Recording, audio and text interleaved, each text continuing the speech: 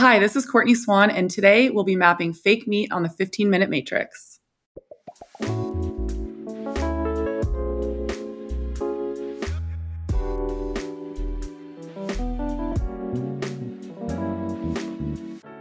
Welcome to the 15-Minute Matrix Special Nutrition Therapy Series, where we're going to dive into the approaches, practices, dietary theories, and healing foods that have been used in the most successful practices across the globe and throughout history. I'm Andrea Nakayama, functional medicine nutritionist and your host. The 15-Minute Matrix is the podcast that brings you bite-sized insights and lessons which highlight the most important tool in functional medicine and functional nutrition, and that's the functional matrix. The functional nutrition matrix reminds us of three very important factors in our clinical care. Everything is connected, we are all unique, and all things matter. Be sure to head over to this episode's show notes at 15minutematrix.com if you'd like to see today's topic mapped on a downloadable matrix to remind you of these critical aspects of care. Today on the 15-Minute Matrix, I'll be speaking with Courtney Swan. Courtney is a real food activist on a mission to change America's broken food system. Courtney has her Master's of Science in Nutrition and Integrative Health. She's the creator behind the popular Instagram account Real Foodology and is the host of the Real Foodology podcast. Courtney, welcome to the 15-Minute Matrix. Thank you so much, Andrea. I'm so happy to be here. You know, I'd love that you're a real food activist and you speak so passionately into America's broken food system. And I'm wondering, Courtney, if you'd be willing to kick us off by, I guess, how you define real food. Yeah, I think we've really overcomplicated it in our modern world. Real food is just food that our grandparents would recognize as food. It's whole, real foods in their natural state as we would find them growing in nature. There's also a saying that I like to reference a lot is that if it was once alive, it's considered to be real food because you can apply that to plants and also animals. So that's how I define real food. Yeah, and there's been a succession of a shift away from real foods. And I'm wondering if you can speak into that from your vantage point. What does this look like over time? And are we different in America than in other places around the world? We are definitely, I would say, at the top of this right now, us in Australia, and I believe that Canada is coming up behind us. But we're all in this modern world really struggling with processed foods. America's definitely spearheading it right now. And a lot of countries were starting to look to us for food production and for inspiration. But places like Europe, and I know smaller countries like Sweden and Norway and Denmark, their government really takes care of their people. They're so on top of the ingredients. I know a lot of the US foods that are imported into other countries are not legally allowed in these countries, or if they are, these companies are notoriously changing their ingredient labels. So for example, Kraft macaroni and cheese in the UK, they use things like turmeric, paprika to color the Kraft macaroni and cheese. Whereas here we use red 40, yellow number 5, all of these artificial dyes that in other countries, they're recognizing these dyes as not only detrimental to our health, but it's creating hyperactivity in children. And so it's kind of a free-for-all with our food here in this country. Yeah. I mean, I was listening to a podcast with Marion Nestle last week, and, you know, she's sort of one of the grandmothers of food politics, right? And having this conversation. And she was pointing out how different it is in other countries and how we define quote unquote healthy here from an even FDA perspective now that the FDA is getting involved, which is kind of humorous because there is a lot of lobbying that allows for these fake foods, as we'll be talking about, to be on the market because it's business. It's not about health. Yes. So this is my biggest pet peeve about our food industry is that we allow this lobbying to happen. So there's misleading labeling happening. People don't even realize the billions of dollars behind these marketing ad campaigns. For example, about fake meats, which I really want to get into. Studies that are funded by the very companies that have all the money to gain. So for example, like Coca-Cola, they're notoriously known for funding a study that they came to the conclusion that drinking sugary drinks don't contribute to obesity. And it was funded by Coca-Cola. And this is happening all the time. We just have lobbying happening in Washington, and they're completely misguiding the public. And the general public doesn't realize that they're being swayed by these large marketing budgets. People believe that just because it's on the shelves that it couldn't be bad for us, but this could not be further from the truth. There's no real regulation around that. And there's no regulation around this lobbying that's happening. Yeah, I hear your passion there, Courtney, and it's so important. And let's dive into the fake meats. What does that even mean? What is a fake meat? Okay, so there's this trend right now that we are vilifying foods that we have eaten for hundreds of years and trying to place blame on them for these chronic modern diseases that we're dealing with. And one of them is red meat. And I feel like there's a huge marketing campaign right now against red meat, trying to convince the general public that it's really unhealthy for us. And then as a result, because red meat is quote unquote bad, then enter in the fake meats. And they're creating this narrative that these fake meats are better for the environment, they're better for our health. But this could not be further from the truth. It's so ironic what's happening right now because these fake meats are full of the very monocrops that are contributing to climate change and contributing to the degradation of our soil: corn, soy, canola oil. And then not to mention all of these ingredients, they don't have our health in mind. They're incredibly inflammatory. They're highly processed. A lot of them are genetically modified. So the proteins are not even being recognized in our body, not to mention these proteins are not bioavailable for our body in the same way that red meat is. And so we're being sold this lie that these fake meats are better for the environment, they're better for the health, they're better for the health of the animals. And this could not be further from the truth. Yeah, that's so important. And a lot of these fake meats, like you said, they contain things that are highly inflammatory, whether that's corn or soy, and then the actual farming of those products to be changed into something that they're not even takes it further away from their origins. I'm sure they're coming from farming, or most of the time coming from farming practices that aren't actually eco-friendly. And they tend to also have a lot of ingredients and fillers that are making up for the nutritional profile. At least that's what I've seen when I've looked at these, and it's been a while. So do I have that right? Yes. Not to mention they're very carbohydrate heavy. And we are already eating, in my opinion, too many grains and carbohydrates. I'm not here to vilify carbohydrates by any means, but we need to be focused on more high quality proteins so that we can build more lean muscle, and also good high quality fats. Fat has been vilified for so long as well. And then we have these fake meats that are very carbohydrate rich. They are also full of so many filler ingredients that really have no impact on our health whatsoever, or they have a negative impact on our health. They're not nourishing in any way. And they're incredibly carbohydrate heavy. And we're replacing this really high quality, high protein burger with this carbohydrate rich fake meat. There's such a spectrum of food, and we're not typically having those conversations. Like, we can certainly look at the quality of red meat and where it can be inflammatory or anti-inflammatory. And then we get further away from it into these fake meats that are loaded not just with carbohydrates, but all these fillers and potentially allergenic foods. What are we seeing as a result? What connections are you making to what's going on in the bodies of the people who are consuming these fake meats as a culture? Yeah, well, we've come to a place in society where we are normalizing fatigue, chronic illness. We're normalizing being a certain level of sick now. And I think we've redefined what it means to be truly healthy. And I don't think that many people really understand what it means to be really healthy in their bodies anymore. And I say all of this with compassion, and I don't place any blame on anyone. I believe the blame is on our government and on these large marketing campaigns and these food companies that are not being held accountable. But unfortunately, the majority of the population is sick. There was a recent study that came out that only 12% of our population is considered to be metabolically healthy, and it may even be lower than that. And what is so crazy is people do not even know this because we have normalized fatigue, all these chronic illnesses, like I was saying, autoimmune disorders, rashes like eczema and psoriasis. Like, we just act like these are just normal parts of everyday life. And, joint pain, arthritis, inflammation, we are seeing it on such a chronic level right now. Our obesity levels are rising like crazy right now. Diabetes too is being diagnosed at such horrifying levels in this country right now.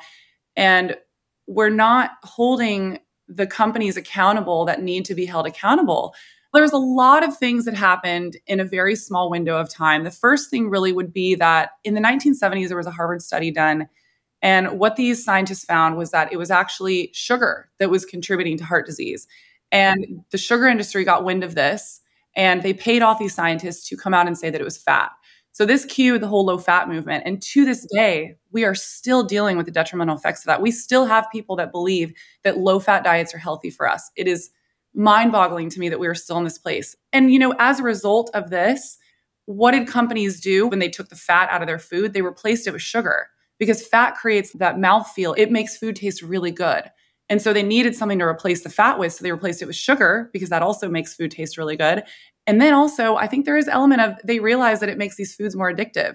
And now as a result, sugar is in everything.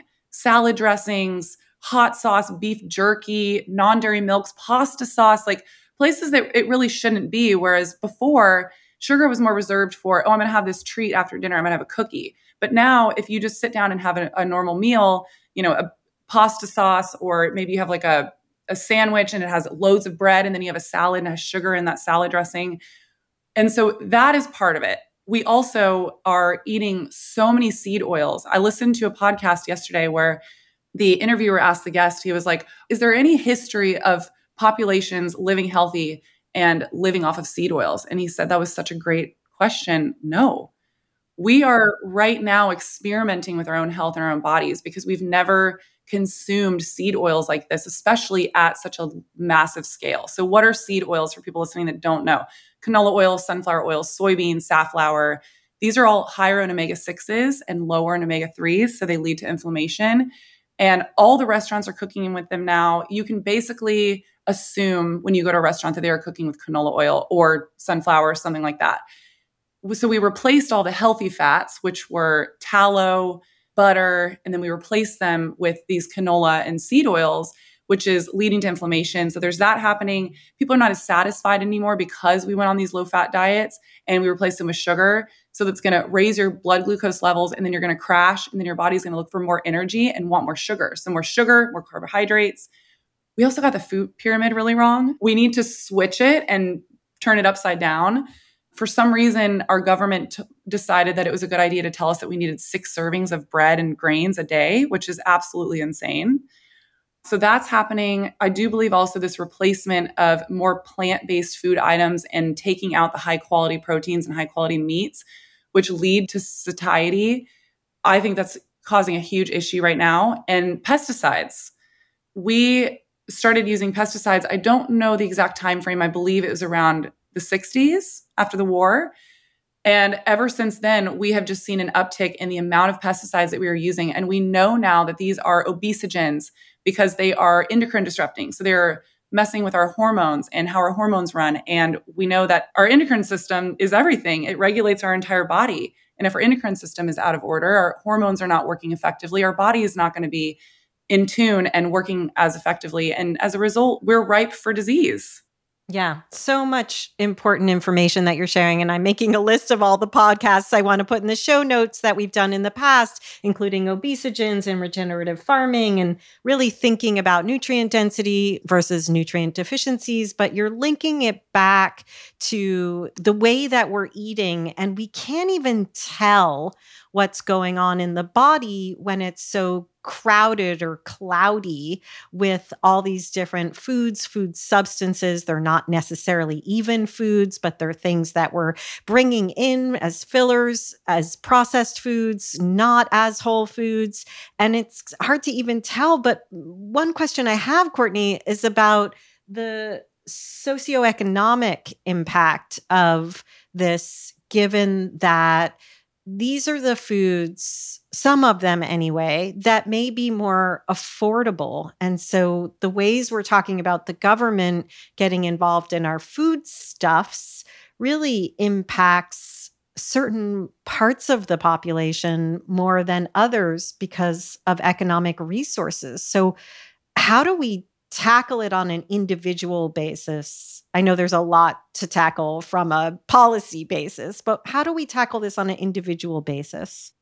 Yeah, I mean, I believe that it's multifaceted. And first, I want to say something to what you said right before that question. And this is a huge part of the problem, is that we have lost our intuition, our innate knowing what our bodies need in order to fuel our bodies.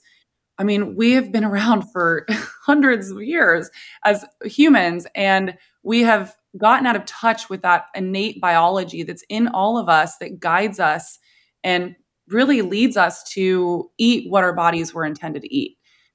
So that is a huge problem. And it's because our palates are being blinded by these highly palatable food like products that create certain chemicals in our brain. There's this bliss point that the food industry always talks about, where it's this point where you cannot stop eating the food. It's that perfect trifecta of the fat, sweet, and salt. It completely overrides our innate intuition and our biology. So I feel like it was really important to say that. As far as a socioeconomic lens, it's multifaceted. I believe that, well, first of all, we need to hold our leaders in Congress accountable.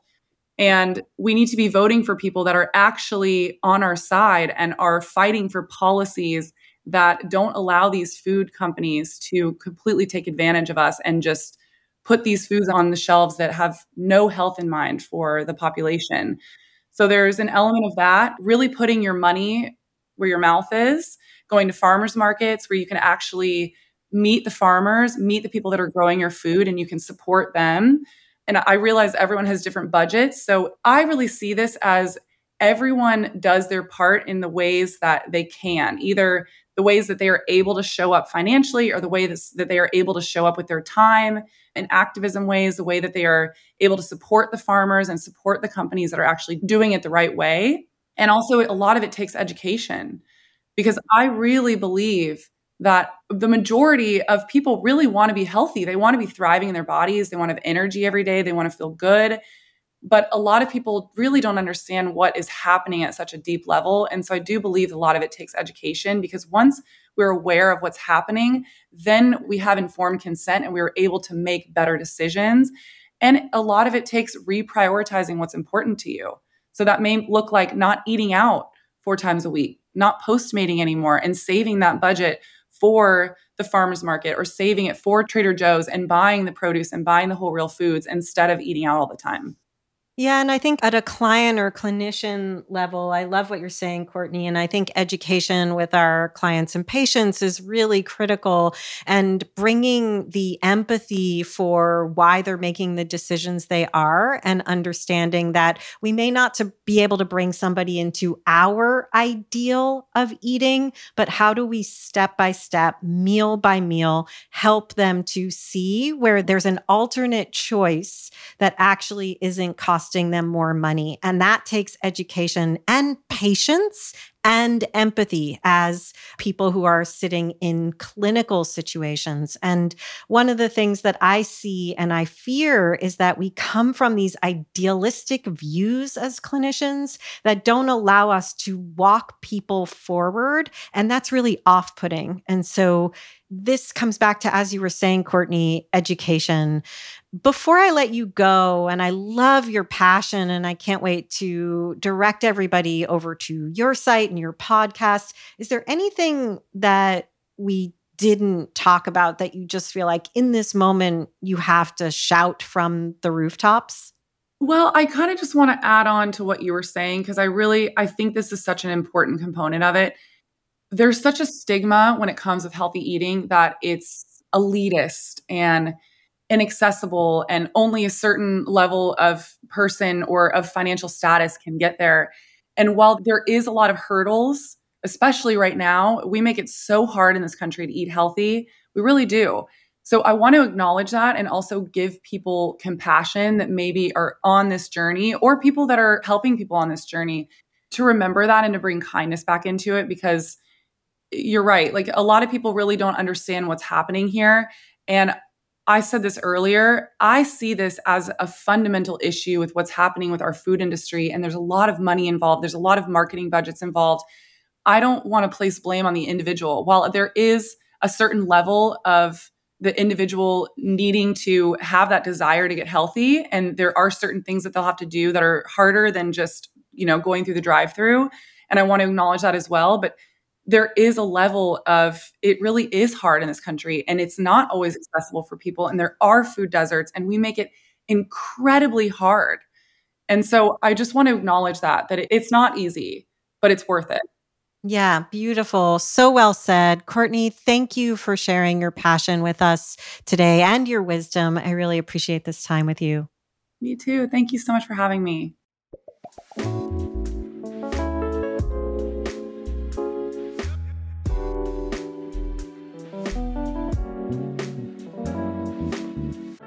The 15-Minute Matrix is hosted and produced by me, Andrea Nakayama, and the Functional Nutrition Alliance.